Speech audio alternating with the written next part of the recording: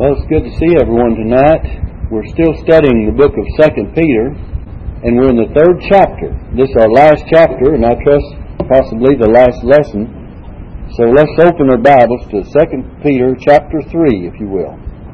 2 Peter chapter 3 has 18 verses, and we'll begin with verse 1. Peter says this second epistle, or that is in this second letter that he's writing, we've already had 2 chapters of it. So he's referring to this particular letter, and not as if chapter 3 is a separate letter, but he says, "This second epistle, beloved, I now write unto you." In other words, he wants to remind them that this is their second letter that they've received from him. He says, "In both which I stir up your pure minds by way of remembrance." The first thing I want you to notice is in verse 1, he says, "This second epistle, beloved." He used that word in verse 1. In verse 8 he says, "But beloved, be not ignorant of this one thing." And then again, I think on down in verse 14 he says, "Wherefore, beloved, seeing that ye look for such things." And in verse 17 he used it again, "Ye therefore, beloved, seeing ye know these things before." So he used this statement concerning these people and applying to you and I as well as Christians. So he says, "This second epistle, beloved, I now write unto you, in both which I stir up your pure minds by way of remembrance." He's talking about sincere minds, pure minds. You know, the word there for pure means, it's actually in the original sun-judged. Sun-judged. As if you were to take a vase, a clear vase, and hold it up to the sun to see if it had any cracks in it where they usually repair it with wax. In other words, not waxed. It's not waxed as to fill a crack. And that's what it means when it says your pure minds. I trust that our minds are so pure, and they should be pure in the sight of God. He makes them pure. He's the one that gives us a pure mind.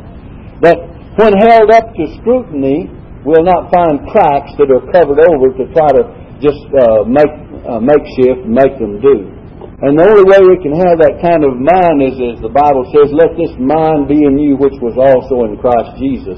Philippians chapter 2, if you want to quote the rest of it, says, "Who being the form of God thought it not robbery to be equal with God, but made himself of no reputation, took upon him the form of a servant, was made in the likeness of men, being found in fashion as a man.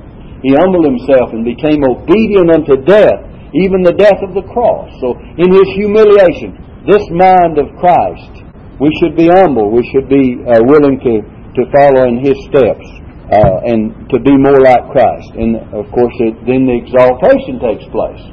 After he humbled himself, became obedient to death, even the death of the cross, it says, "Wherefore God also hath highly exalted him and given him a name which is above every name, that at the name of Jesus every knee should bow and every tongue should confess that Jesus Christ is Lord, to the glory of God the Father." That's Philippians 2, I believe you begin with verse 5. But anyway, what I wanted to say is this, that, you know, a lot of folks want the exalting before the humility. It was not so even with the Lord. He humbled himself, and then God highly exalted him. And though he was in the form of God and thought it not robbery to be equal with God, yet he made himself of no reputation and took upon him that form of a servant and that humiliation that we've already quoted. Beloved, he says, I want to stir up your pure minds by way of remembrance. We need to be reminded. You know, God wants us to be reminded. Peter, several times over here, he says, I want you to remember. He says, remember in the first chapter, and in the first book, and in the second, in 2 Peter. He says, I want you to remember things. Look in the first chapter of this second epistle. In verse 12, he says, Wherefore I will not be negligent to put you always in remembrance. I want to put you always in remembrance. See, in verse 12 of chapter 1. Then he says in verse 13, Yea, I think it meet as long as I'm in this tabernacle, this body, this life, Peter was saying, to stir you up by putting you in remembrance. See that? Over and over again. And in verse 15 he says, Moreover, I endeavor that ye may be able after my decease to have these things always in remembrance. He used that word a lot in his writings here. To remind you. Peter knew we needed to be reminded. And you know, our Lord Jesus knew we need to be reminded. He gave the church the ordinances of baptism and the Lord's Supper. Baptism reminds us of Christ's death and burial and resurrection for our salvation. And when a person is saved and he says, I'm going to follow the Lord in baptism, he goes down into the waters of baptism, he's being reminded, and he's also reminding the whole congregation that it's on the basis of Christ's death and burial and resurrection that his salvation is dependent upon. And then when you have the Lord's Supper, it says that as oft as you eat this bread and drink this cup, you do show the Lord's death, proclaim it, till He come. And it's an ordinance, it's a remembrance supper. It's a memorial supper. It's the Lord's Supper. So we need reminders, don't we? We need to be reminded in the right way. God has given us the special reminders from His Word. In verse 2 He says, that ye may be mindful of the words which were spoken before by the holy prophets, and of the commandment of us, the apostles of the Lord and Savior. You know, if we use that first verse for kind of a text, by way of remembrance, we're going to find first of all that Peter deals with being reminded of the infallible Word. He speaks of it in verse 2. Let me give you a list of things, and then we will take them up as we come to. Let's use that first verse. That thought of by way of remembrance. And in verse 2 you have the remembrance of the infallible Word. In verses 3 through 5 he says, I want you to remember these last day predictions. And we'll get into that in a moment. And then in verse 7, remember the certainty of judgment. In verse 9, remember God's willingness to save. And verse 10, remember the need of holiness on the part of the people of God. And these things we need to remember. Well, we'll touch on them as we come to them. So the first thing, what is it? The infallible Word of God. In verse 2, look at it. The infallible Word. I'll rename them possibly if I can remember to do so as we come to them. But in verse 2 you have especially, that you may be mindful of the words which were spoken before by the holy prophets, and of the commandment of us, the apostles of the Lord and Savior. So the apostles and prophets, the word of the apostles, the word of the New Testament writers, and the word of the holy prophets of old. We've already studied just in the first chapter, I believe it is, where we said no prophecy of Scripture is of any private interpretation, for the word came not in old time by the will of man, but holy men of God, spake as they were moved by the Holy Spirit. So we actually have the evidence that the Old Testament Scriptures were the holy commandments and the infallible Word of God.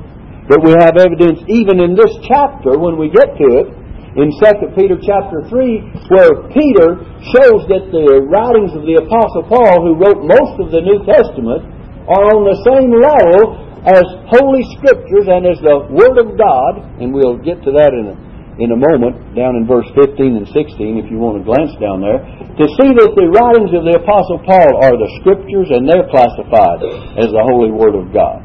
So that what we're saying is both the Old and New Testament are divinely inspired. As Paul tells Timothy, all Scripture is given by inspiration of God, doesn't it? And is profitable for doctrine, for reproof, for correction, for instruction in righteousness, that the man of God may be perfect, that is, mature and grown up, truly furnished unto all good works.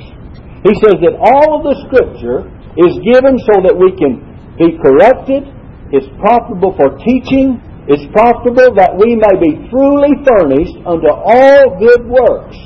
In other words, what I'm saying is that in the Word of God we have sufficient guidance and wisdom to give us the full knowledge of all we need to be as Christians.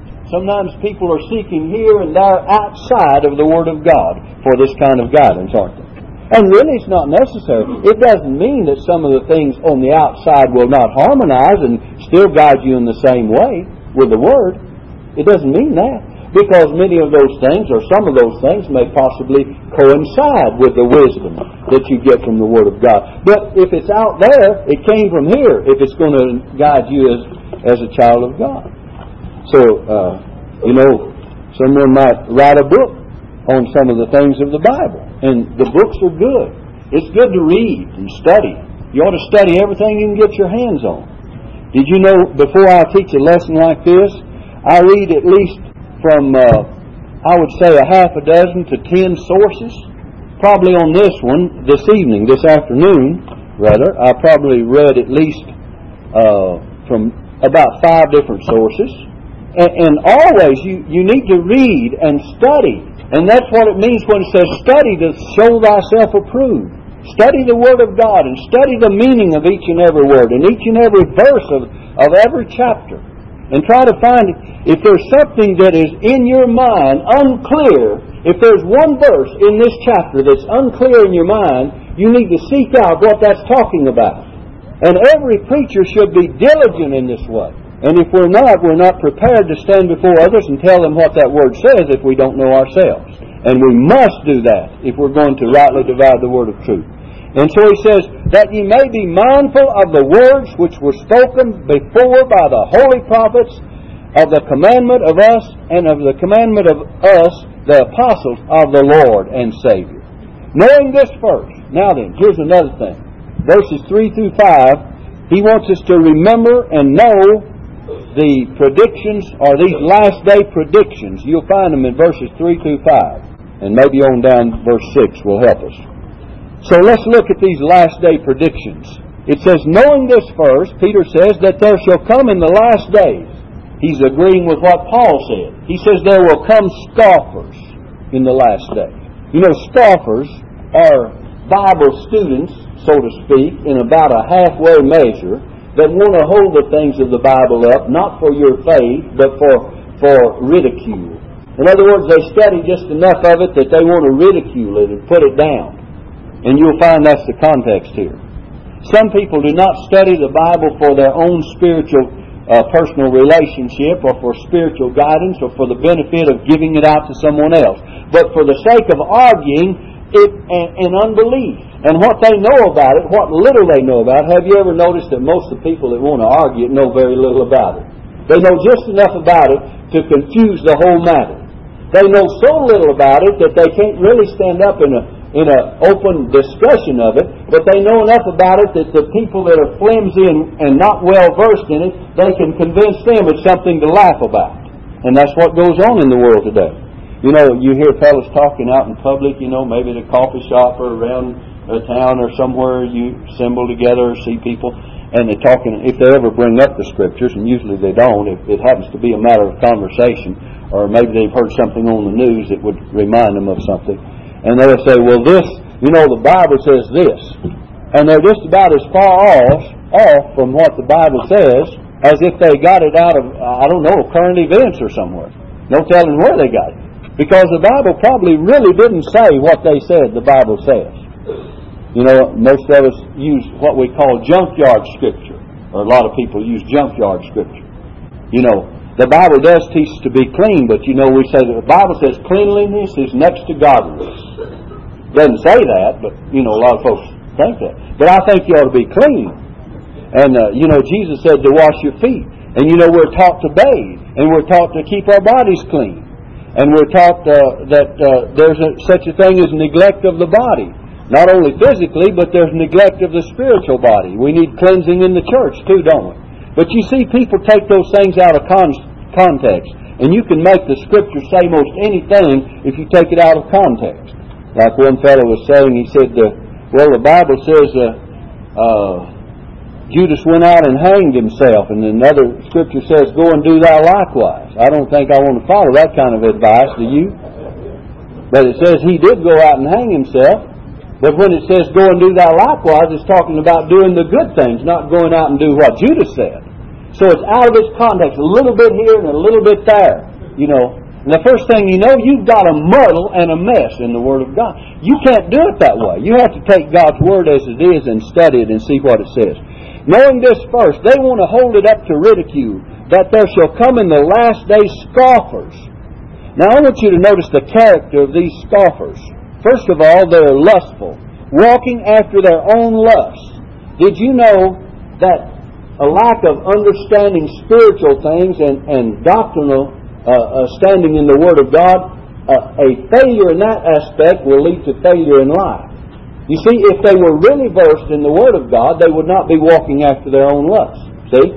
But since they're only so pretending to be versed and holding it up to ridicule, they have fallen not only in what they have been taught, but they've fallen in what they do and practice. So they're walking after their own lust. They're lustful. And then they're theologically dead, it says, and saying, where is the promise of His coming? For since the fathers fell asleep, all things continue as they were from the beginning of creation. For this they willingly are ignorant of. See? They're scripturally ignorant. They're theologically dead. I heard a friend telling about a preacher not too long back, and I'm not going to call any names or give you any illustrations because it's pretty close to home, that he said, he says, I don't study the Bible. A preacher. I don't study. He says, my wife does most of the studying. And I said to this lady, I says, well, maybe you ought to have his wife to do most of the preaching. If she did most of the studying, right? She could probably do a better job of it than he did. And then he says, you just come to church to worship. Sure, you come to worship. But he says the song service is not supposed to be a blessing to you, and the preaching is not supposed to have to be a blessing to you.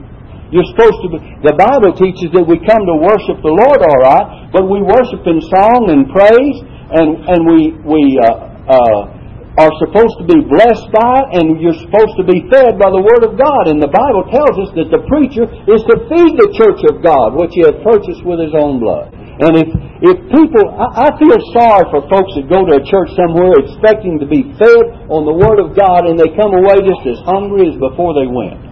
I feel sorry for those folks. And I think they ought to get in a church somewhere where they are being fed the Word of God. So this past week I had that experience with a lady. She knows she needs to be fed and she's not getting it. And the preacher has that attitude. He has that attitude about it. As a pastor of a church, well, I wouldn't want to have that attitude. I want the attitude that when I stand up here to try to teach the Word of God, that you'll go away filled with something that will be food for your soul. Something you can lay hold on, and when you go through the week, you'll be able to be encouraged and strengthened by it. You'll say, Brother Joyce told me to remember the things of God. You'll say, Brother Joyce mentioned here the Holy Scriptures and the inspiration of them, that all was given for my benefit and for my perfection and maturity, and that there would be these people that would scoff and mock and try to put it down and try to hold it up to ridicule. But I'm not going to fall for that. I'm going to stick to the Word of God. See, all of these things come out if you'll let them be digested. All right, look at this. So they say, where is the promise of His coming? For since the fathers fell asleep, all things continue as they were from the beginning of creation. Well, they were pretty ignorant of that, because all things have not continued as they were. And Peter reminds them that there was a flood one time in Noah's day. Remember? Everything isn't like it began.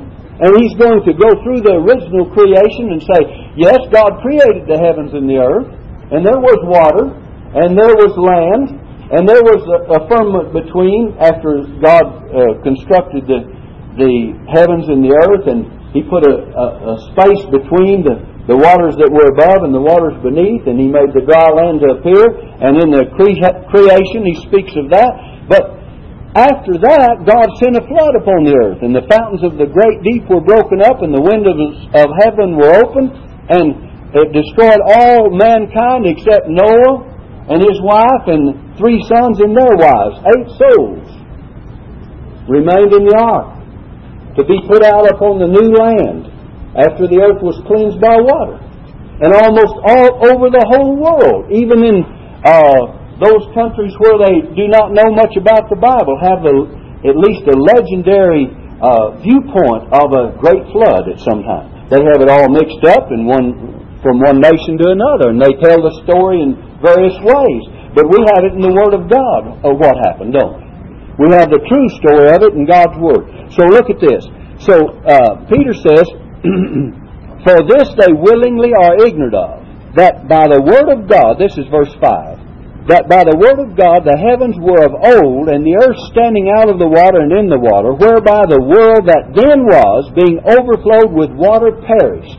In other words, God, by His Word, brought judgment upon the world as it was before the days of Noah, and the earth was overflowed with water, and the things upon the earth, men and other things, perished. And so He cleansed the earth by water, by the deluge in Noah's day. But it says in verse 7, but the heavens and the earth which are now then, so all things have not remained as they were, have they? There has been the original creation, and then there has been the flood. And He says, the heavens and the earth which are now, after the flood, since that time of Noah's day, He says, by the same word that brought judgment in Noah's day, are kept in store, reserved unto fire against the day of judgment and perdition of ungodly men. And He says the earth is going to undergo another judgment, and the next time it will not be by water, but by fire. And we read more of it later on in this chapter. It'll speak of the heavens being on fire, will be dissolved, and the earth shall melt with fervent heat. But we look for a new heaven and a new earth wherein dwelleth righteousness. You know, all the atmosphere, the hydrogen and oxygen. You know, we have a hydrogen bomb, don't we? Okay? You know what it does? But you get the proper mixture of the hydrogen and oxygen, which is what our atmosphere is made up of, air and water. And you get the right kind of sparks coming in. What happens when there's rain, and when there's a storm, and when the lightning begins to flash and strike? You have an explosion so much so in the air, don't you? Sometimes it hits things on the earth. Sometimes it hits a tree and sets it afire. Or it has been known to hit people and kill them instantly. I saw it one time out on the farm.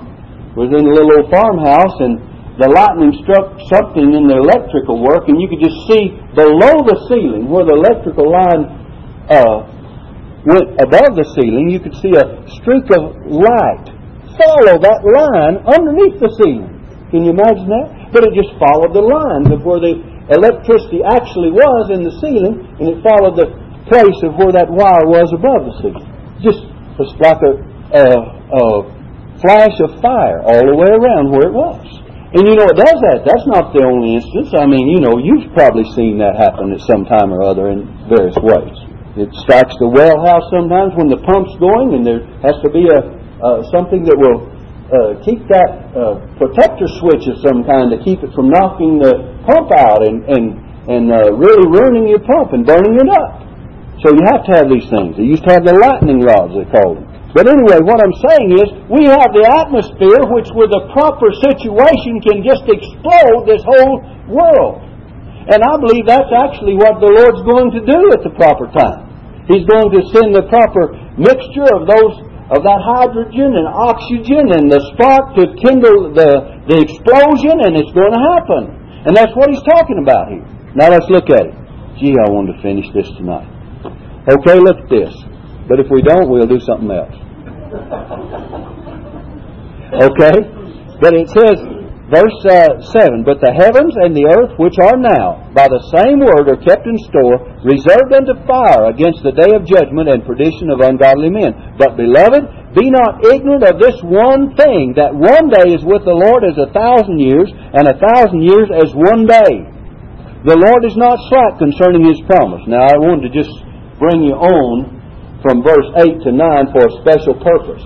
Because Peter doesn't discuss the 1,000 years here, does he? He just says that one day is with the Lord is 1,000 years, and 1,000 years is one day. Now, I believe that Peter was as much of a theologian as anyone could be. He walked with the Lord, and Jesus taught him personally, right? He was one of the 12 apostles, and it was Peter, James, and John. In fact, it seems that he was kind of the head of the list with the others. 3 special that were very close to Jesus. And he uses this expression, but he says, one day is with the Lord as 1,000 years, and 1,000 years is one day. And I want you to notice something that he does not say. He does not say, it's been 4,000 years since creation, and 2 more thousand years from now, the Lord's going to come. He doesn't use that to set a time of Christ's coming. In fact, the Jews in Peter and Paul's day, and all of the people of that particular day, the apostles, were expecting a very near coming of the Lord. John on the Isle of Patmos in the year 100 A.D. said, even so come Lord Jesus. They were ready. See, it was imminent. He didn't have to wait another 2,000 years to fulfill the 6 days that some have calculated. You see, the difference in the apostles in trying to calculate all of these times and the modern preachers are altogether different, aren't they? He was using these terms to show you that time means nothing to God. It's just like a moment. He says 1,000 years in God's eyes is just like a day. He could have said 1,000 years is like a minute. He could have said 1,000 years is just like a week. It's just a short time. He could have said it's a long time to us, but it's a short time to God, or time to God doesn't matter. See, I'm trying to get something across to you to keep you from falling from some of these things that people fall for nowadays. Ever since, even hundreds of years ago, but especially in this century, various cults have begun to set dates for the Lord's return, and some believe and teach that He's already come. Well, how did He come? I didn't see Him, and they didn't see Him. Well, in the signs of the times He came. Well, He didn't say He was coming with signs and times. He says, I'm going to come again, didn't He? And receive Him to myself. He's going to come personally and visibly and bodily. You see what I'm talking about? So there have been cults, and now we've got into where even supposedly fundamental preachers are setting the date of Christ coming. Now, I'll tell you this. Jesus is going to come, and He could come at any time. That's what Peter was saying. He says He's going to come when He gets ready, and it will come, but it's in God's time. Now then, Jesus could come and rapture every one of us out of this church and open the graves of every cemetery around the world while we're sitting here tonight before you get out of this service. And one day when He does come, that's exactly the way it'll be, just instantly. But I would be foolish to tell you that I know when that time is going to be, or say that it would be this year, or try to set a time for that. All Peter was saying is saying that time means nothing to God. When He gets ready, Jesus will come. See? Just like when the fullness of time was come, we studied in Galatians chapter 4 this morning, God sent forth His Son. There had been 400 years of silence between the Old and the New Testament. But see, when the time was right, in God's mind, and in God's plan, and in God's purpose, Jesus was born. And when the time is right for Jesus to come again, He will come. But in the purpose and plan of God, He's still long-suffering. The next verse leads us into this. I want us to notice now, it says in verse 9, the Lord is not slack concerning His promise, as some men count slackness, but is long-suffering to usward, not willing that any should perish, but that all should come to repentance. You see, He's saying He's long-suffering to usward. By the way, in this chapter, this word is used twice over. It says in verse 15, an account that the long-suffering of our Lord is salvation. See in verse 15? Also, he speaks of it in the book of 1 Peter, chapter 3, verse 20, that God was long-suffering in the days of Noah, when once the long-suffering of God waited. So 3 times over in these 2 epistles, he uses the word long-suffering. He was long-suffering even in Noah's day, and notice how that's even in the context of what we're talking about here, isn't it? The flood is in this chapter that we're studying, and he uses the same term in relation to Christ coming again, the long-suffering of God, as he used back there when God was long-suffering in the days of Noah, while the ark was prepared. And that's 1 Peter chapter 3, verse 20. And you have it in 2 Peter chapter 3, verse 15, and then here in verse 9. Study and follow your place now. So it says, the Lord is not slack concerning His promise, as some men count slackness, but is long-suffering to usward, not willing that any should perish, but that all should come to repentance. But the day of the Lord will come as a thief in the night, in the which the heavens shall pass away with a great noise, and the elements shall melt with fervent heat. The earth also and the works that are therein shall be burned up. Seeing then that all these things shall be dissolved, what manner of persons ought ye to be in all holy conversation and godliness? Think of that for a moment.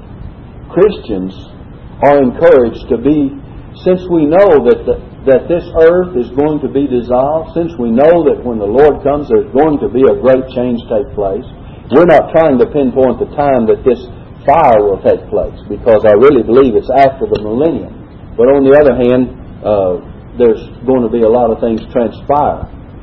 And if you're not familiar with the book of Revelation, you don't know exactly the point we're talking about. Between Revelation 20 and 21, It's in 21 where he says, I saw a new heaven and a new earth coming down from God out of heaven. So we're looking for a new one. Something had to happen to the old one before you see the new one, right?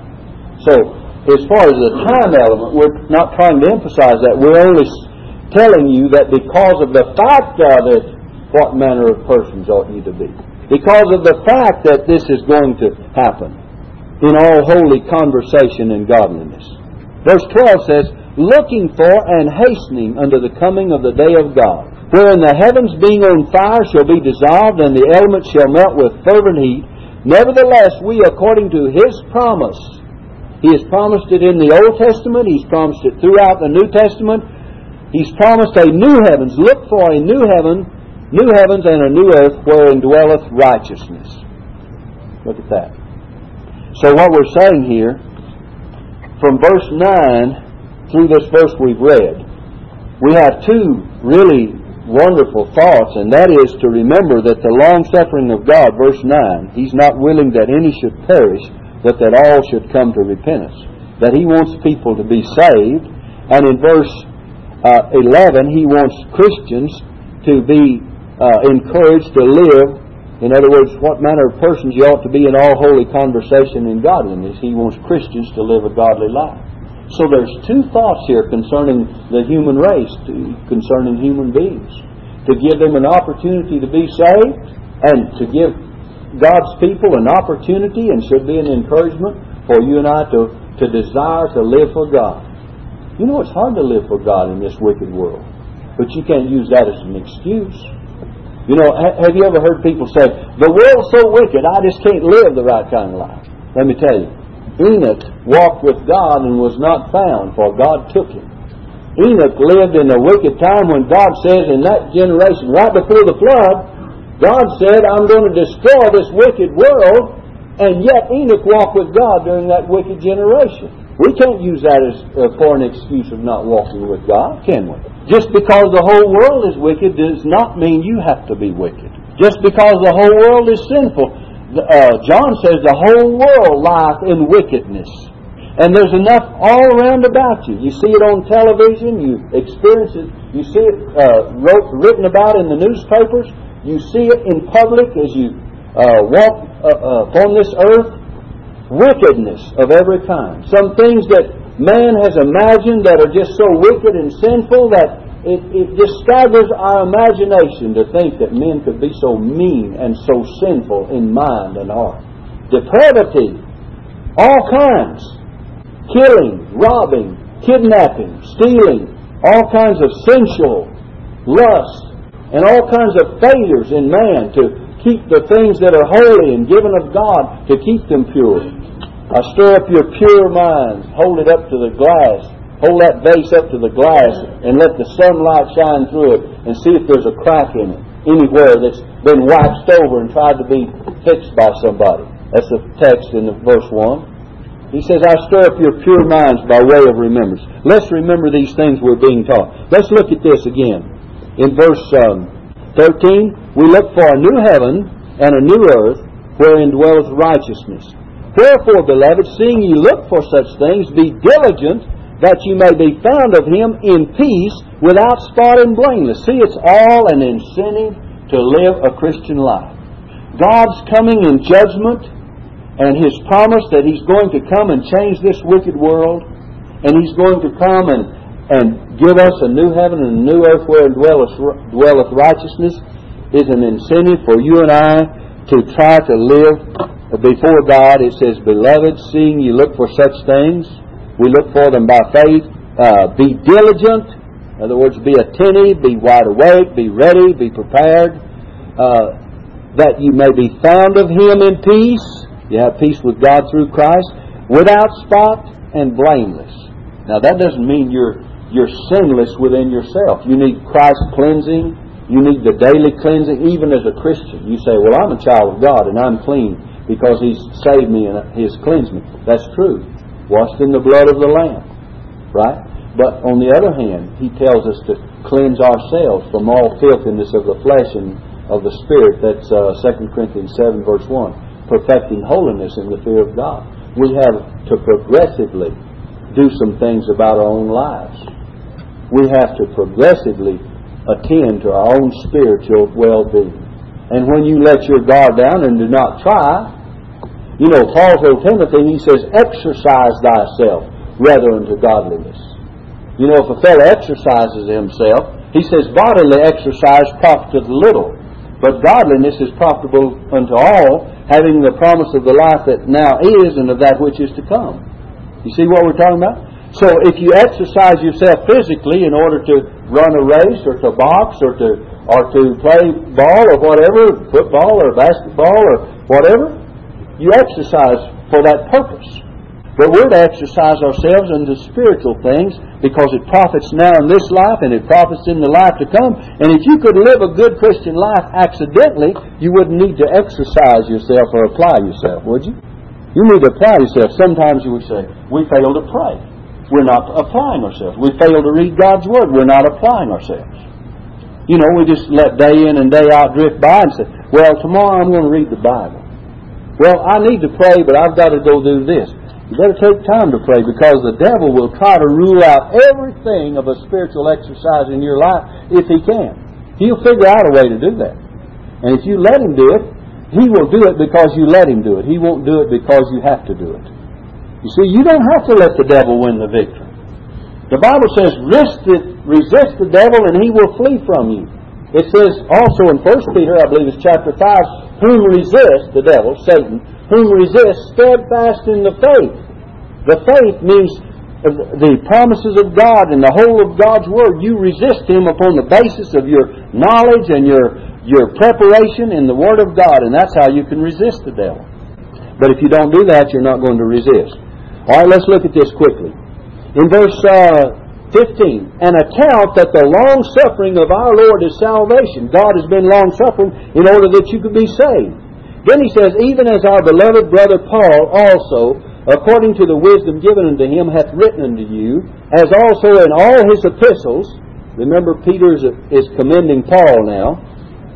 Speaking in them, in his epistles, in Paul's letters, in Paul's writings, speaking in them of these things, he spoke of the same things Peter has just been teaching us, in which are some things hard to be understood, which they that are unlearned and unstable wrest, they twist, as they do also other scriptures unto their own destruction. It doesn't mean that the child of God is not able to take the Word of God and feed upon it without twisting it. But it means those that deliberately wrest the Scriptures and try to make it mean something that it does not, to their own destruction. And another thing you find in these two verses that we've read is that Peter is putting Paul's writings upon the same basis and same level as the other Scriptures. What were the other Scriptures in Peter's day and Paul's day? The Old Testament. That's all they had. The New Testament was now being made up by Peter and Paul and John and the others. Right? Matthew, Mark, Luke, John, the book of Acts, the Apostles, the Apostle James, the book of Revelation by John the Revelator, John the Beloved. Okay, it was being made up. And so Peter here is placing all those Scriptures, he says, as he does in also all the other Scriptures, as they do also other Scriptures. And that shows us inspiration, not only of the Old Testament, but of the New. Now verse 17 and 18, summing up. Ye therefore, beloved, he's again addressing God's children, seeing ye know these things before. You know, to be forewarned is to be forearmed, we say. Seeing ye know these things before, beware, lest ye also, being led away with the error of the wicked, fall from your own steadfastness, but grow in grace and in the knowledge of our Lord and Savior Jesus Christ. To Him be glory both now and forever. Amen. Notice in verse 17, he says, beware. Beware lest ye also be led away by the error of the wicked. If you walk up to a fellow's gate and he's got a sign on there, beware biting dog or beware of the dog, you just stay back a little, don't you? He says, beware. Peter says, beware lest ye also being led away with the error of the wicked. So you ought to shun the error, the false teachings of the wicked, just as you would shun a vicious animal that you're afraid of. And even more so because it has spiritual values involved instead of physical. You might get bitten by a dog and you might already have a shot and you might just suffer the wound, be sewed up or whatever. and it'll heal up in a while. But if you get bitten by these false teachers and the erroneous teachings, it can damage you spiritually and eternally. Beware. No wonder Peter used that word. Beware. And he says you might fall from your own steadfastness. He doesn't say you'll fall from your salvation, but you won't be as steadfast as you should be. But he says rather than this, in verse 18, but grow in grace. Christians are to grow in grace. And they're to grow in the knowledge of our Lord and Savior, Jesus Christ. Grow by reading the Word. Grow by feeding upon the Word. Grow by studying the Word of God. In the first book of 1 Peter, chapter 2, verse 2, he says, as newborn babes desire the sincere milk of the Word, that you may grow thereby. So how do you grow? By feeding upon the Word of God. Right?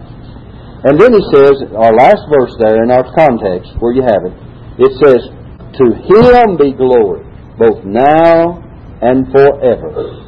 Amen. Even so, let it be. To Him, to Christ, be glory in all of this that is given us. Thank you for your kind attention. And let's stand together.